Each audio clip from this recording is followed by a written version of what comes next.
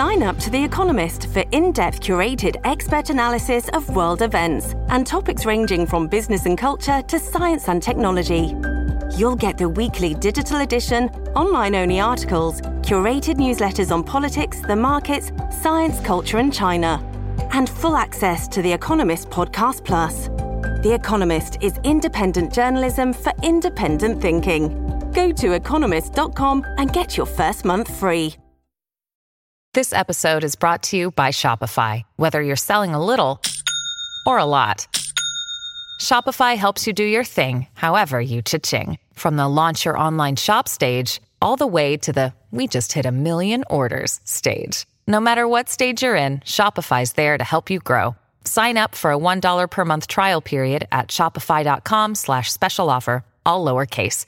That's shopify.com/special offer. Hello, everybody. This is Marshall Poe. I'm the editor of the New Books Network. NBN listeners like to read books and buy them. So we thought we'd tell you that right now, our friends at Princeton University Press are having a remarkable site-wide sale. You can get 50% off books, including ebooks and audiobooks, with the code 50, F-I-F-T-Y, at checkout until May 31. You can save some real money on Princeton University Press books. I encourage you to go there and check it out. Welcome to the New Books Network. Welcome back to New Books in Political Science, a podcast on the New Books Network. I'm Susan Liebel at St. Joseph's University, and today we have a new episode of Postscript, a series of conversations that Lily Goren and I have created that allow authors to connect their scholarship to contemporary political events. Today's Postscript explores the intellectual and political significance of Shirley Chisholm, the first African-American woman elected to Congress and to run for the U.S. presidency. Her slogan was "Unbought and Unbossed," and she fought for the working class women against war throughout her long career. She defined empowerment in the second half of the 20th century. In order to explore Chisholm's political and intellectual legacy, I'm delighted to welcome two accomplished scholars to the New Books Network. Dr. Anastasia Curwood is an associate professor of history at the University of Kentucky and the director of African American and Africana Studies in the University of Kentucky's College of Arts and Sciences. She's held prestigious fellowships from the Ford Foundation, Woodrow Wilson National Fellowship Foundation, and the James Weldon Johnson Institute for the Study of Race and Difference at Emory University. Dr. Curwood's scholarship focuses on the interface between private life and historical context for Black Americans in the 20th century. In particular, she studies the workings of gender in African American social, cultural, intellectual, and political history. Her first book, Stormy Weather, Middle-Class African American Marriages Between the Two World Wars, published by the University of North Carolina Press, explored marriages between middle-class African Americans in the era of the New Negro and the Great Depression. Dr. Curwood's current project is a critical biography of Shirley Chisholm entitled Aim High: Shirley Chisholm and Black Feminist Power Politics. Welcome to the podcast, Anastasia. I'm delighted to be here. So I'm also pleased to welcome Dr. Zinga Frazier, Assistant Professor of Africana Studies and the Women's and Gender Studies program at Brooklyn College, CUNY, to the conversation. Dr. Frazier's scholarship focuses on African American politics, Black women's history, and feminism. She has been researching and writing about Chisholm for almost a decade, and her master's thesis, Unbought and Unbossed, A Radical Political Ideology, received the Zora Neale Hurston Award from Columbia University. Dr. Frazier worked for the former Congressman Major R. Owens, the Lawyers Committee for Human Rights, and served as the U.S. Policy Program Coordinator for the Women's Environmental and Development Organization. Dr. Frazier's forthcoming book is entitled Sister Insider, Sister Outsider, Shirley Chisholm and Barbara Jordan, Black Women's Politics in the Post-Civil Rights Era. She serves as the director of the Shirley Chisholm Project at Brooklyn College, CUNY, and I'm delighted to welcome her to the podcast. Thank you for having me. So we have listeners from all over the world, so I'll really briefly introduce some of them to Shirley Chisholm. She was born in Brooklyn in 1924, but also spent time being raised by her grandmother in Barbados before returning to New York City to attend high school in Bedford-Stuyvesant. After college, she spent years working as teacher, director of nursery school, education consultant, and community activist. And in 1965, she was elected to the New York State Assembly. When she was elected by the people of Brooklyn's 12th Congressional District, she became the first African American woman to serve in the House of Representatives. Her slogan, one that stuck with her throughout her life, was "Unbought and Unbossed." In 1972, she ran to be the Democratic candidate for president and went to the Democratic convention with delegates, though Senator George McGovern was ultimately the candidate that unsuccessfully faced Richard Nixon. She said many times that she wanted the United States to live up to its promises. Chisholm said of herself that her achievement was having the audacity and nerve to run for the presidency of the United States. She said, quote, "I want history to remember me not as the first Black woman to have been elected to the Congress, not as the first Black woman to have made a bid for the presidency of the United States, but as a Black woman who lived in the 20th century and dared to be herself." The 50th anniversary of Chisholm's election to Congress in 2019, the TV series Mrs. America about the fight for the ERA, and the nomination of Senator Kamala Harris to be the vice presidential candidate for the Democratic Party have led more people to pay attention to Shirley Chisholm's legacy, but she wasn't someone highlighted by Hillary Clinton or Barack Obama when they ran for president. But yet the two of you and other scholars have been studying her for many years. Zinga, let's start off by you telling us a little bit about how did you come to write about Shirley Chisholm, and how did this connect to or even depart from the work that you had done previously? Well, as a resident of Shirley Chisholm's district, I have a direct kind of connection to who she was, and my mother knew Chisholm coming up in New York City. And so there is, of course, a personal connection to Shirley Chisholm, as well as serving as a congressional staffer for the member who takes Shirley Chisholm's seat after she retires from political office in Congress, Major R. Owens. So I was, of course, quite familiar who she was. And the work that I did in undergraduate at Columbia University started really connecting the ways in which I felt she was disremembered, being a resident from Brooklyn, as well as someone who studied African American politics as a political science major. I felt that she was disremembered not only from a political science framework in terms of thinking about Black politics in the 1970s, but also how she was disremembered from also Black women's history and American history and political history. And so those are the kind of connections that connected me to Chisholm and her legacy and that work. And then the work that I'm doing now at the Shirley Chisholm Project at Brooklyn College. So there, in many ways, it's come full circle.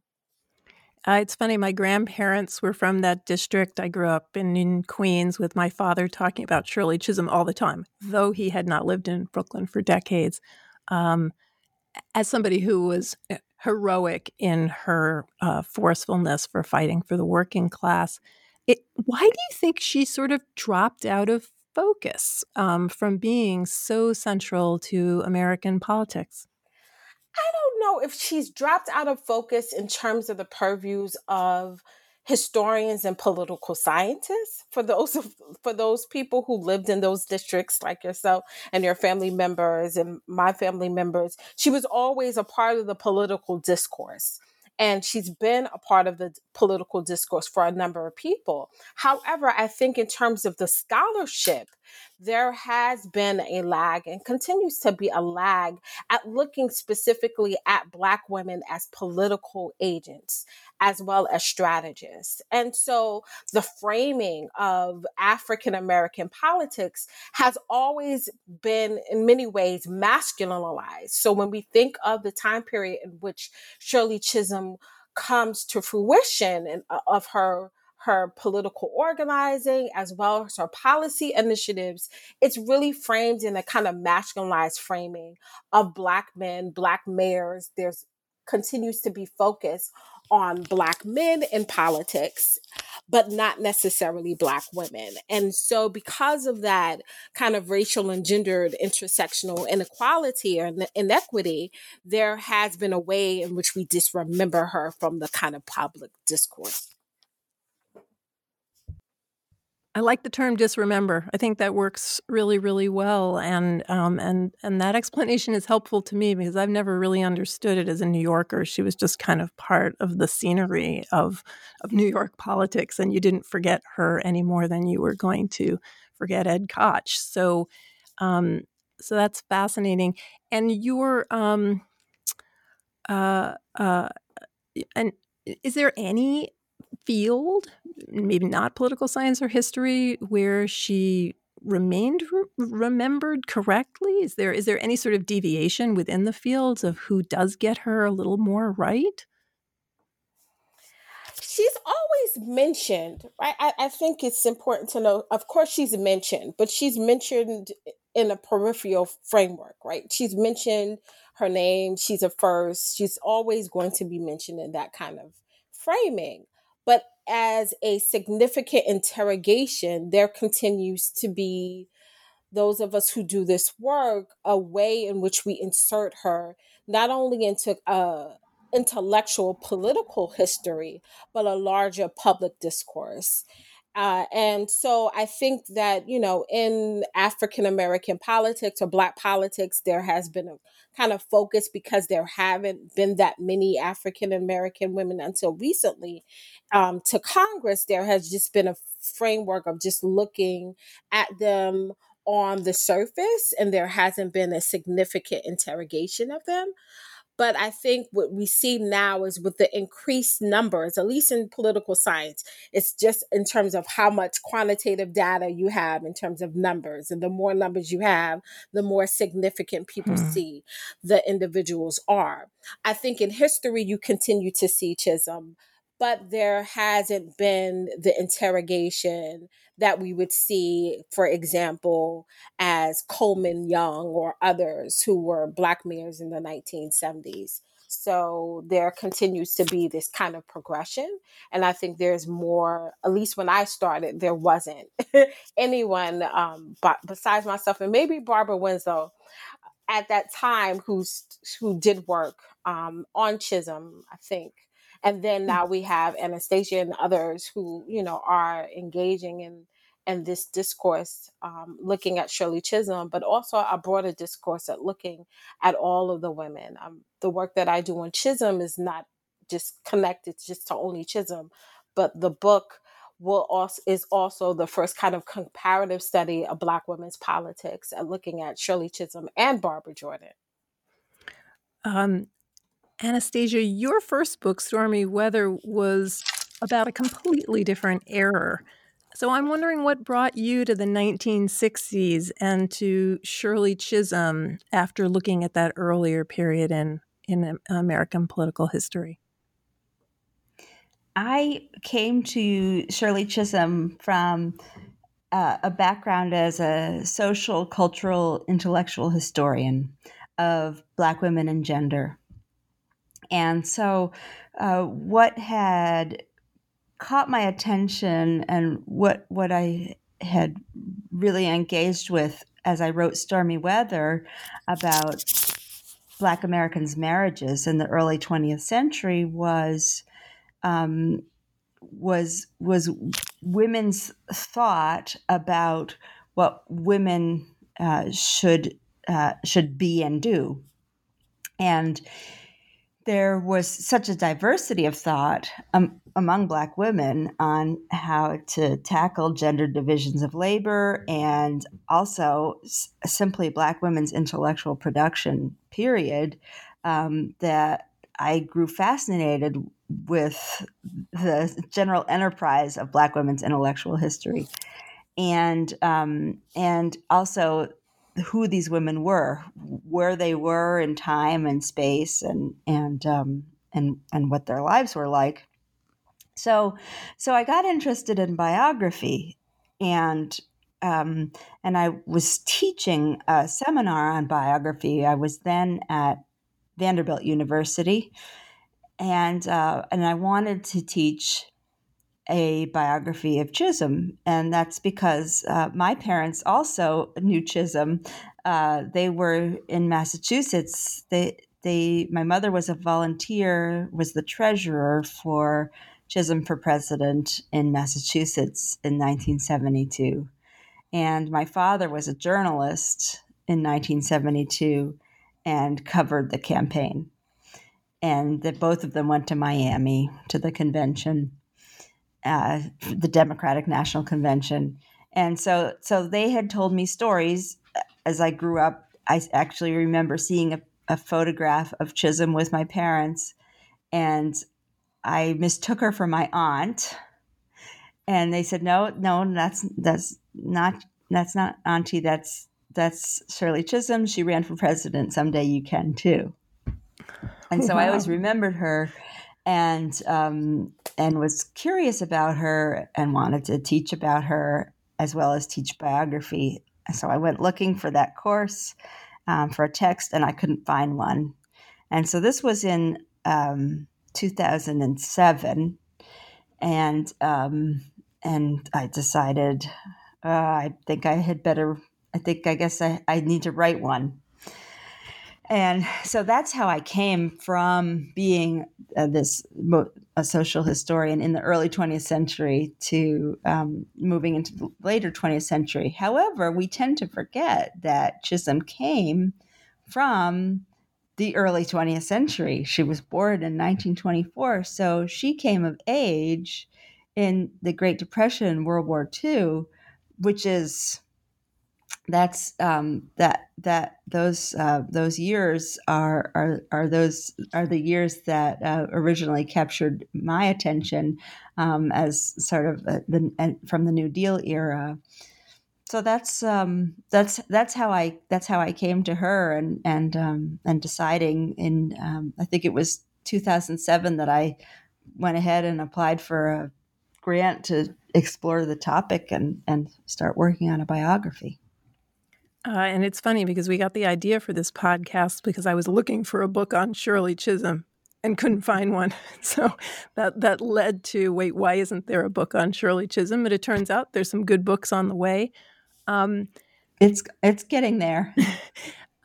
Anastasia, you've written that this kind of trailblazer talk about Chisholm actually obscures her political and intellectual significance.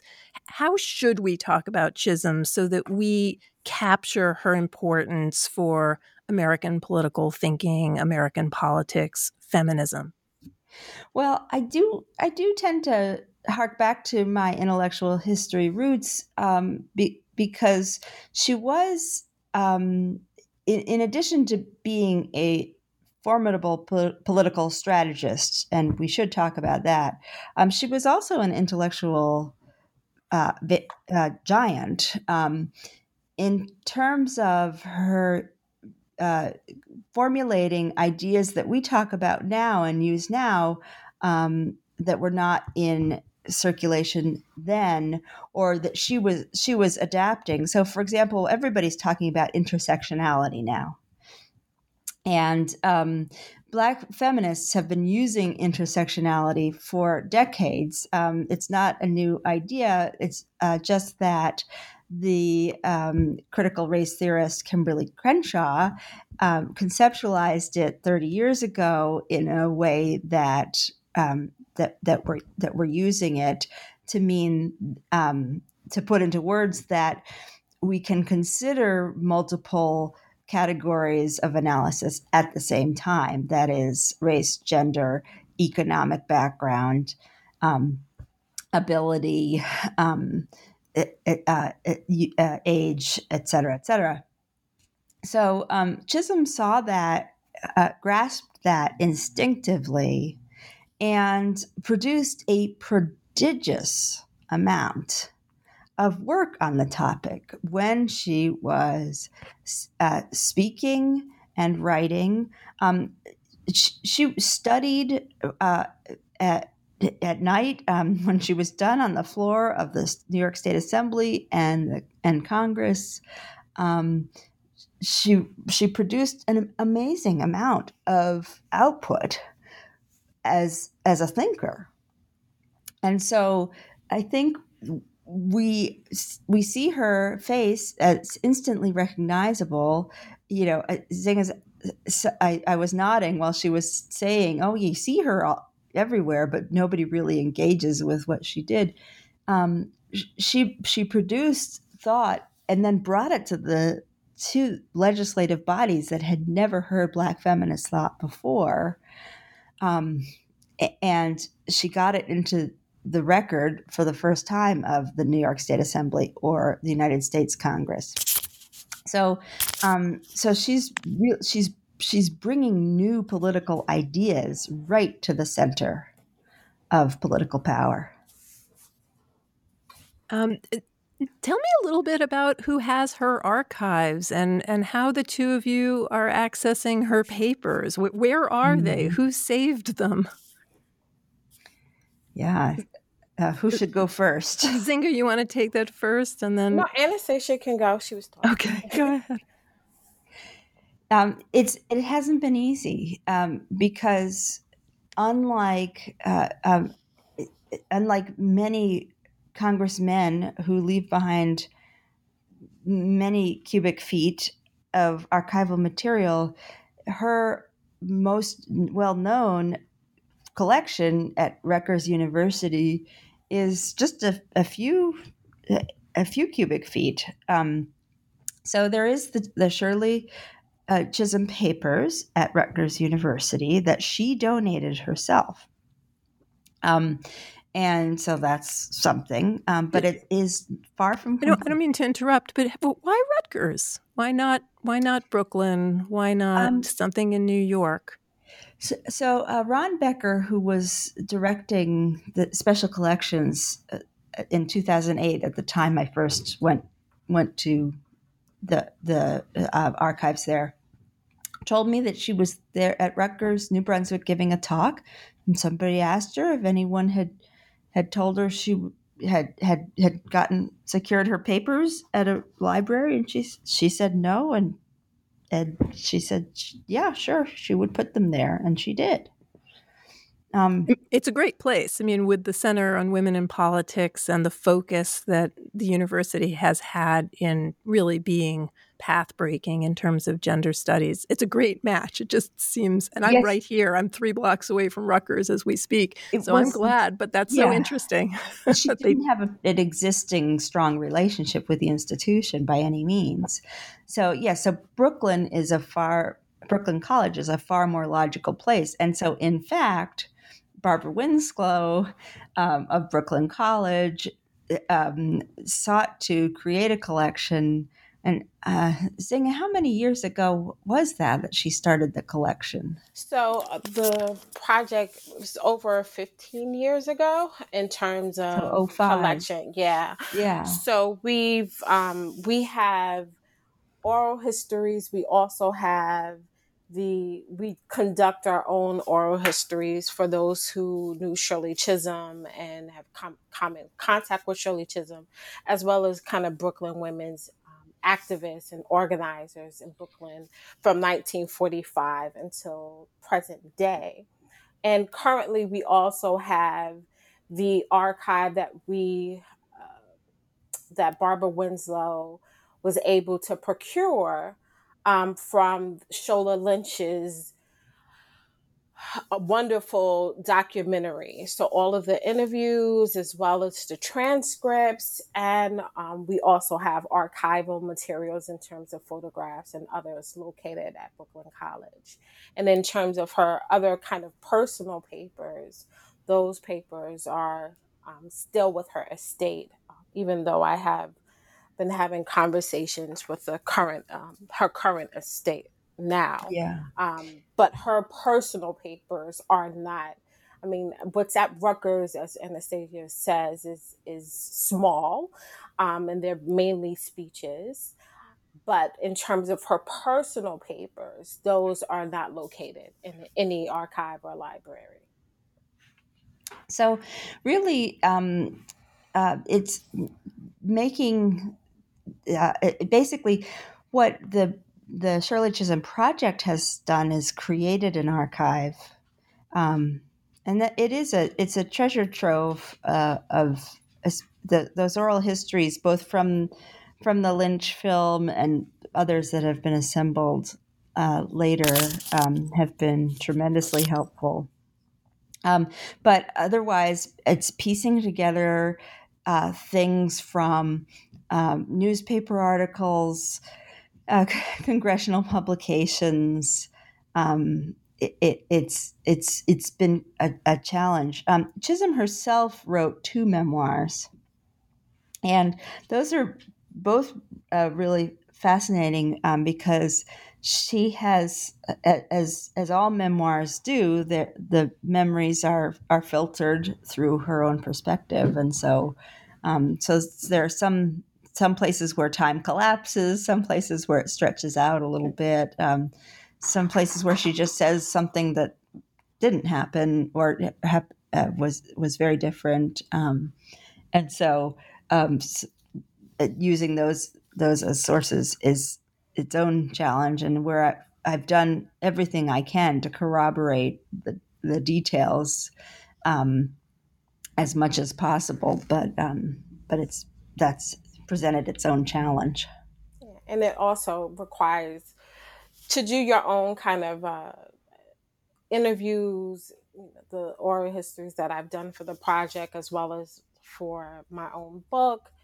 Interviews of other people have been insurmountable and instrumental in terms of recreating a political history for Chisholm.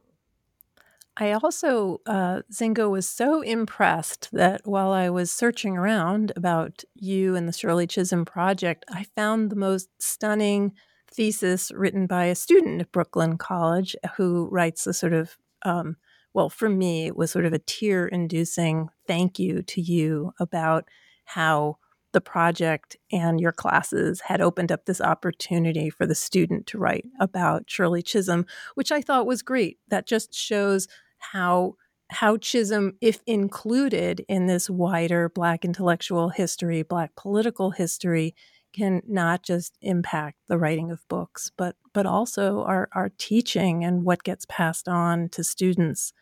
Zinga, I know you've been researching Chisholm and also running the Shirley Chisholm Project. When you're thinking about her political legacy and how she has been portrayed and how you wish she would be portrayed, what are some of the things that you hope that either academics or the wider public should explore? Like, how should we view Chisholm's political importance? Well, I think in many ways it requires a significant amount of nuance. I think doing all of the kind of press that I do yearly on Chisholm is really conveying the importance of policy for Chisholm. And because I'm a political scientist by training, as well as someone who worked on the ground in politics, it's important that we don't kind of, as I continue to say, disremember, but we can't kind of detract Chisholm away from the policies and the politics of her life. And so it's important to insert her discussions around everything from immigration to police brutality to looking at the prison industrial complex, and even in this current moment, as well as the ways in which she defined and redefined Black feminism to be expansive and broad. And so it's important for me that academics engage in the kind of politics of Chisholm, but also the intricacies that we namely don't talk about when we talk about African American women in politics. The humanity, the mentorship, the engagement of Shirley Chisholm that she had with so many men and women to kind of transform American politics. And it doesn't solely revolve around her running for the presidency in 1972, that we in many ways engage in how she reimagined American politics, but also how she reimagined the world, that her ideas, her expansive ideas, were not limited to the United States, that she cared about the African diaspora, that she cared about Africa, that she also had policies around climate control. So I think it's important for us to have a larger understanding of her politics that get us to larger and more general discussions of the ways in which we transform the American political discourse that we're even in right now. And so that's what I would hope that academics would also align themselves to, and not be fixated at that we've talked about previously, is in terms of her just being a first, that she was way more than that. And that we also engage in the woman who loved to dance and loved to laugh, and that mentored people that, at times would be her political foes, that she has a totality of who she was and the life that she lived. It's funny that you mention this in this way, because I interviewed Cherise Burden-Stelly for her biography on W.E.B. Du Bois, and I was preparing your podcast and reading that biography at the same time. There are so many similarities between the two of them: the depth of the intellectual engagement, the interest in the world, the concern not just with one way of understanding American politics, but broadening it, and also the quality of relationships. One of the things that Burden-Stelly does in this particular biography is really emphasize how Du Bois, he engaged personally with people, professionally with people, he mentored, and he invested all of this energy and intellect in these relationships that then had this remarkable intellectual and political effect. And honestly, it really, as I read what you both have written and this at the same time, it really seemed like she had a lot of similarities there. And so it really does seem like she is a figure that needs to be thought of as more than this first. Period. So I was so struck by it. And I think it's so great because at the Shirley Chisholm Project, I've literally have interviewed people who no one would know.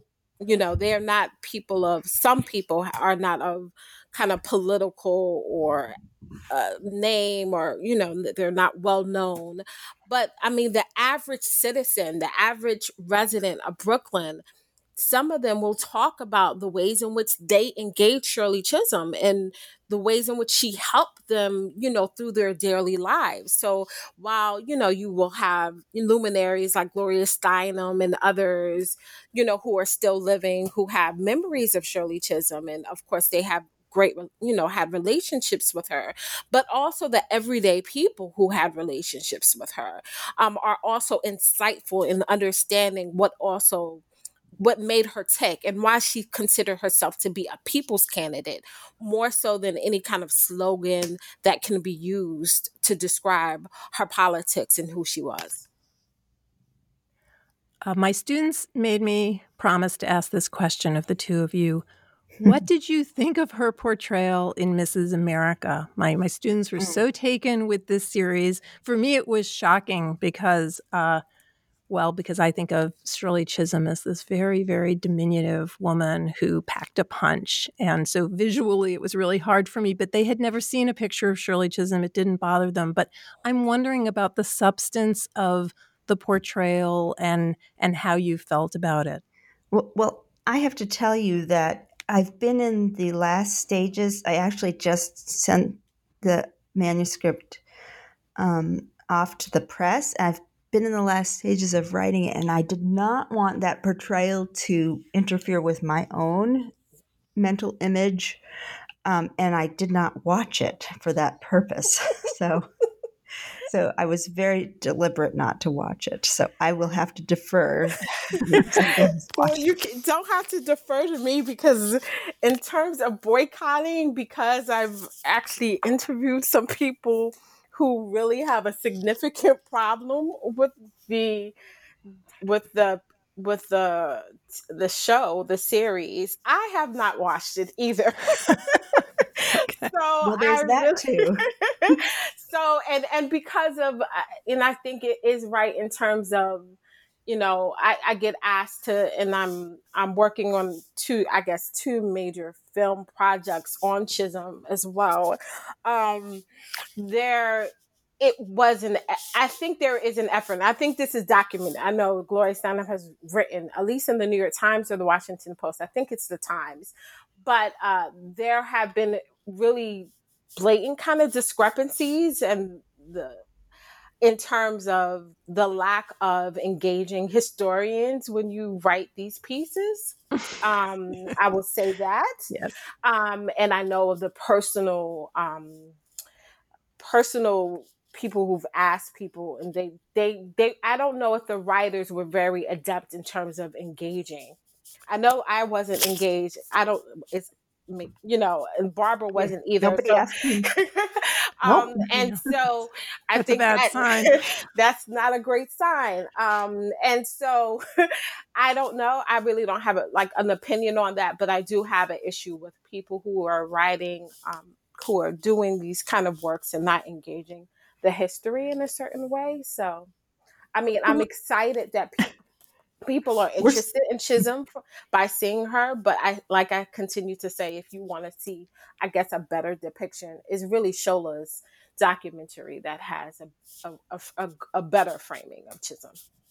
Well, I'll admit I did watch Mrs. America because my students said that I would love it, and I can see why they love it. It's a very, very beautifully filmed, and there's a lot of detail in terms of the costume and the language and the sexism. And there's some good things in there about Shirley Chisholm, but we won't dwell on it. Let me instead follow up, Anastasia, with you about her as a political strategist. You said that we need to remember that and to emphasize that. And why is that so important? Well, so she was one of the first people to employ a majority woman staff. In fact, her first staff was all women. And she employed a woman legislative assistant, or legislative aide, who she hired from somebody else. And she really did things in an innovative way that was not power as usual. So she didn't care necessarily who got the credit if she got done what she wanted to get done. And she was a coalition politician. So that meant that if she wanted to get something done and she wasn't on the right committee, her legislative staff would work with other members of Congress on other committees to get work done. She would also have interesting and odd coalitions with people colleagues you wouldn't think she would get along with. So, for example, Louise Day Hicks, who was notorious for opposing busing in Boston, and was a member of the delegation from South Boston that was vehemently opposed. Part of supported was seen as an ally of those white demonstrators who were really racist in their opposition to busing students to schools in the early 1970s. But on childcare, she actually had some alliances with Hicks, and on child development. So she actually worked with people who you wouldn't think would be allies. And that's not anywhere, that only came out through interviews that I did with her staff. She famously, or some would say infamously, had that hospital meeting with George Wallace after he got shot during the 1972 campaign. And people said, why would you go and meet with him? He stands for everything that you oppose. And publicly, she said, he's on the campaign trail like I am, sort of there for the grace of God there, but for the grace of God go I, because she was physically threatened on the campaign trail. But actually, then after when she was working in 1973 and 1974 on changing minimum wage laws to cover domestic service workers, she had Wallace calling some of his colleagues in Congress from the South and convincing them to vote for her amendment to get minimum wage coverage for those workers, because he had this relationship with her. So she would deploy some of these tactics, the interpersonal tactics, and it makes it very difficult to document what it was that she did, because it's not in the hearing reports, it's not in the floor speeches. It's hard to find, but it's these informal strategies where she doesn't necessarily get the credit, but she lets it looks like other people get the credit, and she goes ahead and gets something done. So if you notice, there's not a lot of legislation with her name on it that she actually introduced. Another example is when she was advocating for Title I funding in this Elementary and Secondary Education Act renewals in the, I don't know if you remember what year this would have been, 76 or 7. She's trying to get these amendments, Title I funding restricted to school districts that were actually materially really in need, not middle-class school districts that, were not as in need. Carl Perkins was the chair of Education and Labor, and he's from Kentucky, where I am.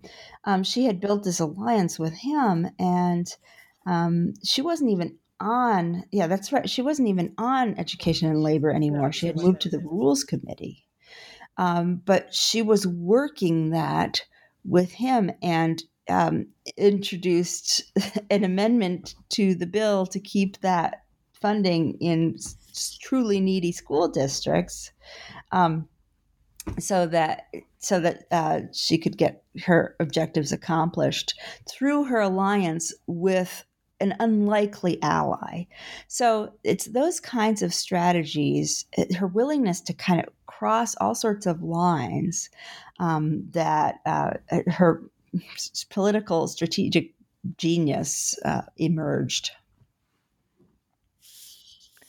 And it's such a fascinating combination of being exceptionally principled and in order to get your principled legislation passed, you don't really care if your name is on it or who you cooperate with. It's kind of genius. And it's funny that we haven't talked about her like we talk about people like LBJ, who sort of owned the House as strategists who knew how to do a certain kind of horse trading.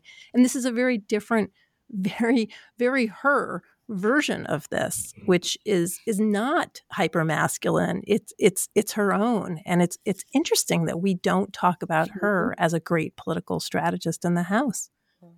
Mm-hmm. Mm-hmm.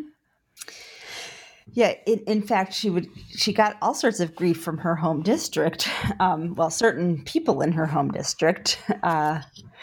There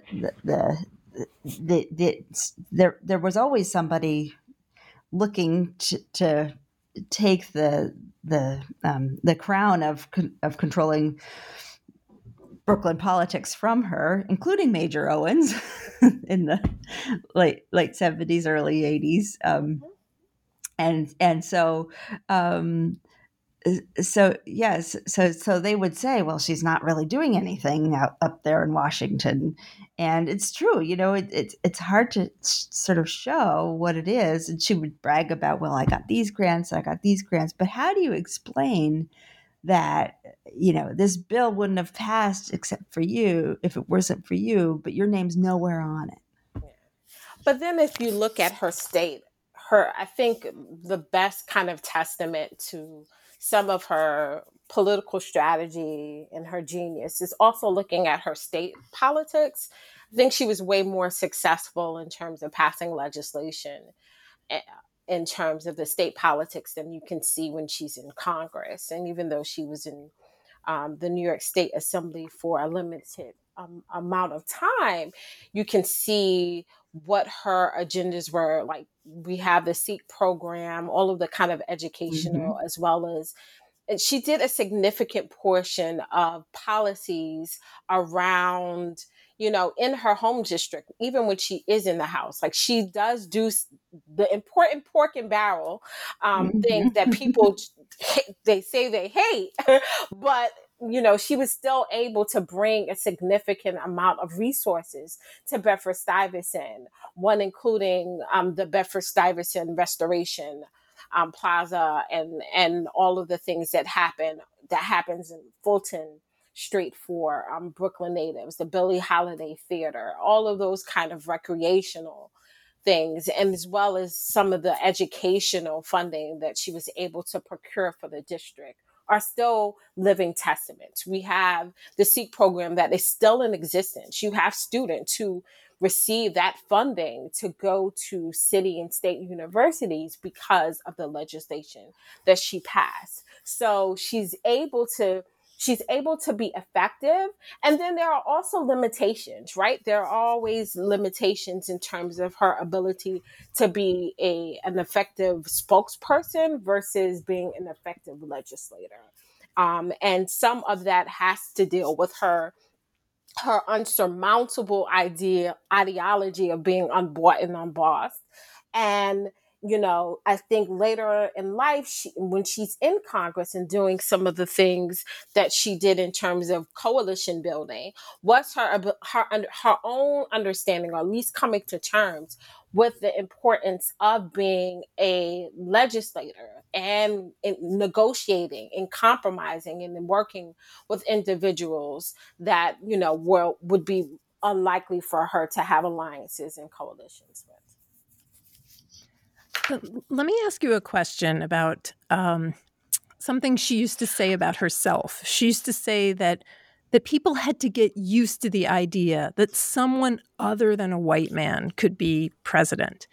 And I'm wondering, for both of you, what is it about Shirley Chisholm or the 1972 election that matters for us understanding this particular contemporary moment in the United States, the upcoming elections, the presidential and the down-ballot elections, the narratives around Senator Harris, the narratives around the national protest movement? What does Chisholm give us to understand those events in a richer and more nuanced way? I think what's important in this kind of historical context is more about the substance and substantive representation than it is about the symbolic representation of having a woman or having an African American or having a Black woman in position. Chisholm, when she runs in 72, and everyone wants to say she was a failure, and I continue to tell people, even in 2020, you didn't have a woman or an African American cross that stage at convention. And Shirley Chisholm did that in 1972. And so to me, that is indeed an accomplishment and a winning strategy of her deliberate decision to make it to convention, regardless of the animosity that she really received from the Democratic Party and the non-support. But the importance, I think, for her 72 campaign is really about us not making those connections, but making the connection that Chisholm is creating a coalition. It's the same coalition that we're able to see Barack Obama really win the presidency. And so if we look at Chisholm in 72 and the importance of her saying that we need to collectively work together as marginalized and oppressed people provides the winning strategy. And so when we look today and we look at Kamala Harris, yes, that's a great accomplishment, but Chisholm was saying that I can be president. I don't have to be vice president to go up the roles, but I can indeed, and I am indeed able to be president right now. You know, there was someone who asked her, oh, what would you do if you're asked to be vice president? And she says, actually, I can be president at this very moment. And that's why I'm running.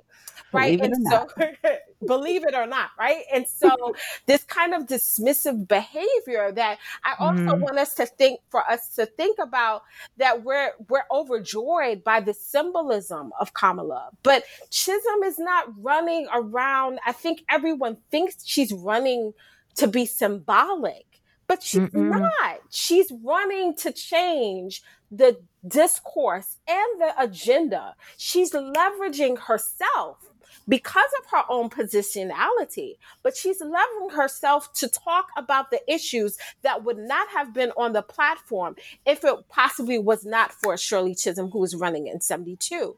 And so while we're in this moment, you know, everyone is in this moment of exhortation and jubilance, you know, and it's great, but we still, I think what we're missing is really the substance of Chisholm, the platforms that Chisholm is saying that we need to discuss for the Democratic Party.